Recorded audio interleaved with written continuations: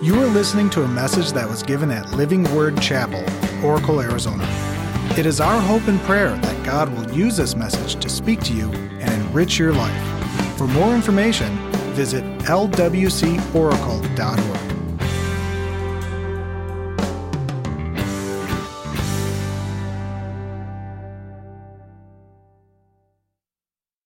And I started to think as I prepared this message, and there was a boy, and he was running around the house. Anyone ever had a grandson or a son, a little boy running around the house?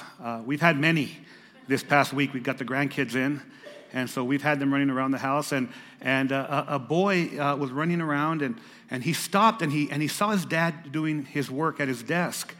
And his dad was a pastor, and he was studying and getting ready for the message on Sunday.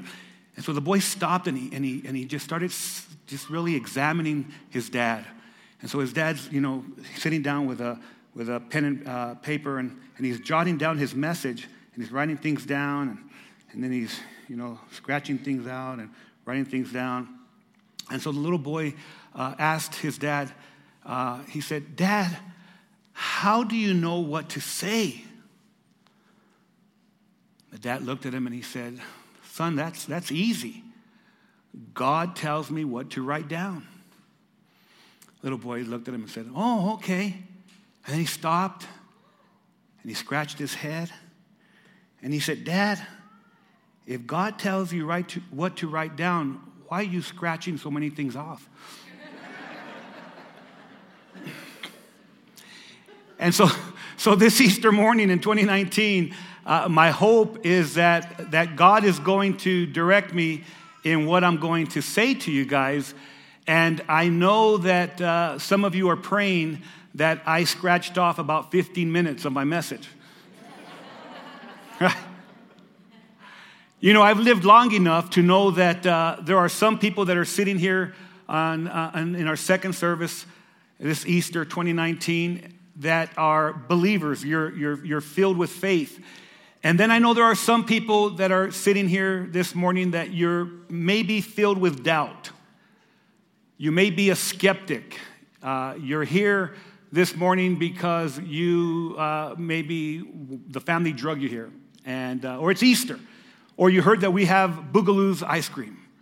And we have, Mexican food catered, and we've got barbecue afterwards, which we want everyone to join us for. But I've lived long enough to know that there are people that with faith, and there are people with doubt. And what I'm going to be sharing with you this morning is going to be very practical. It's going to be very applicable to your life. It's going to help you in your life. You see, there have always been people that are filled with faith, and there's always been people that have been filled with doubt.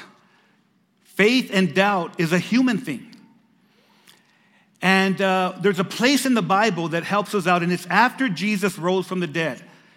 And he goes and talks to his 11 disciples. Judas was not a part of them anymore.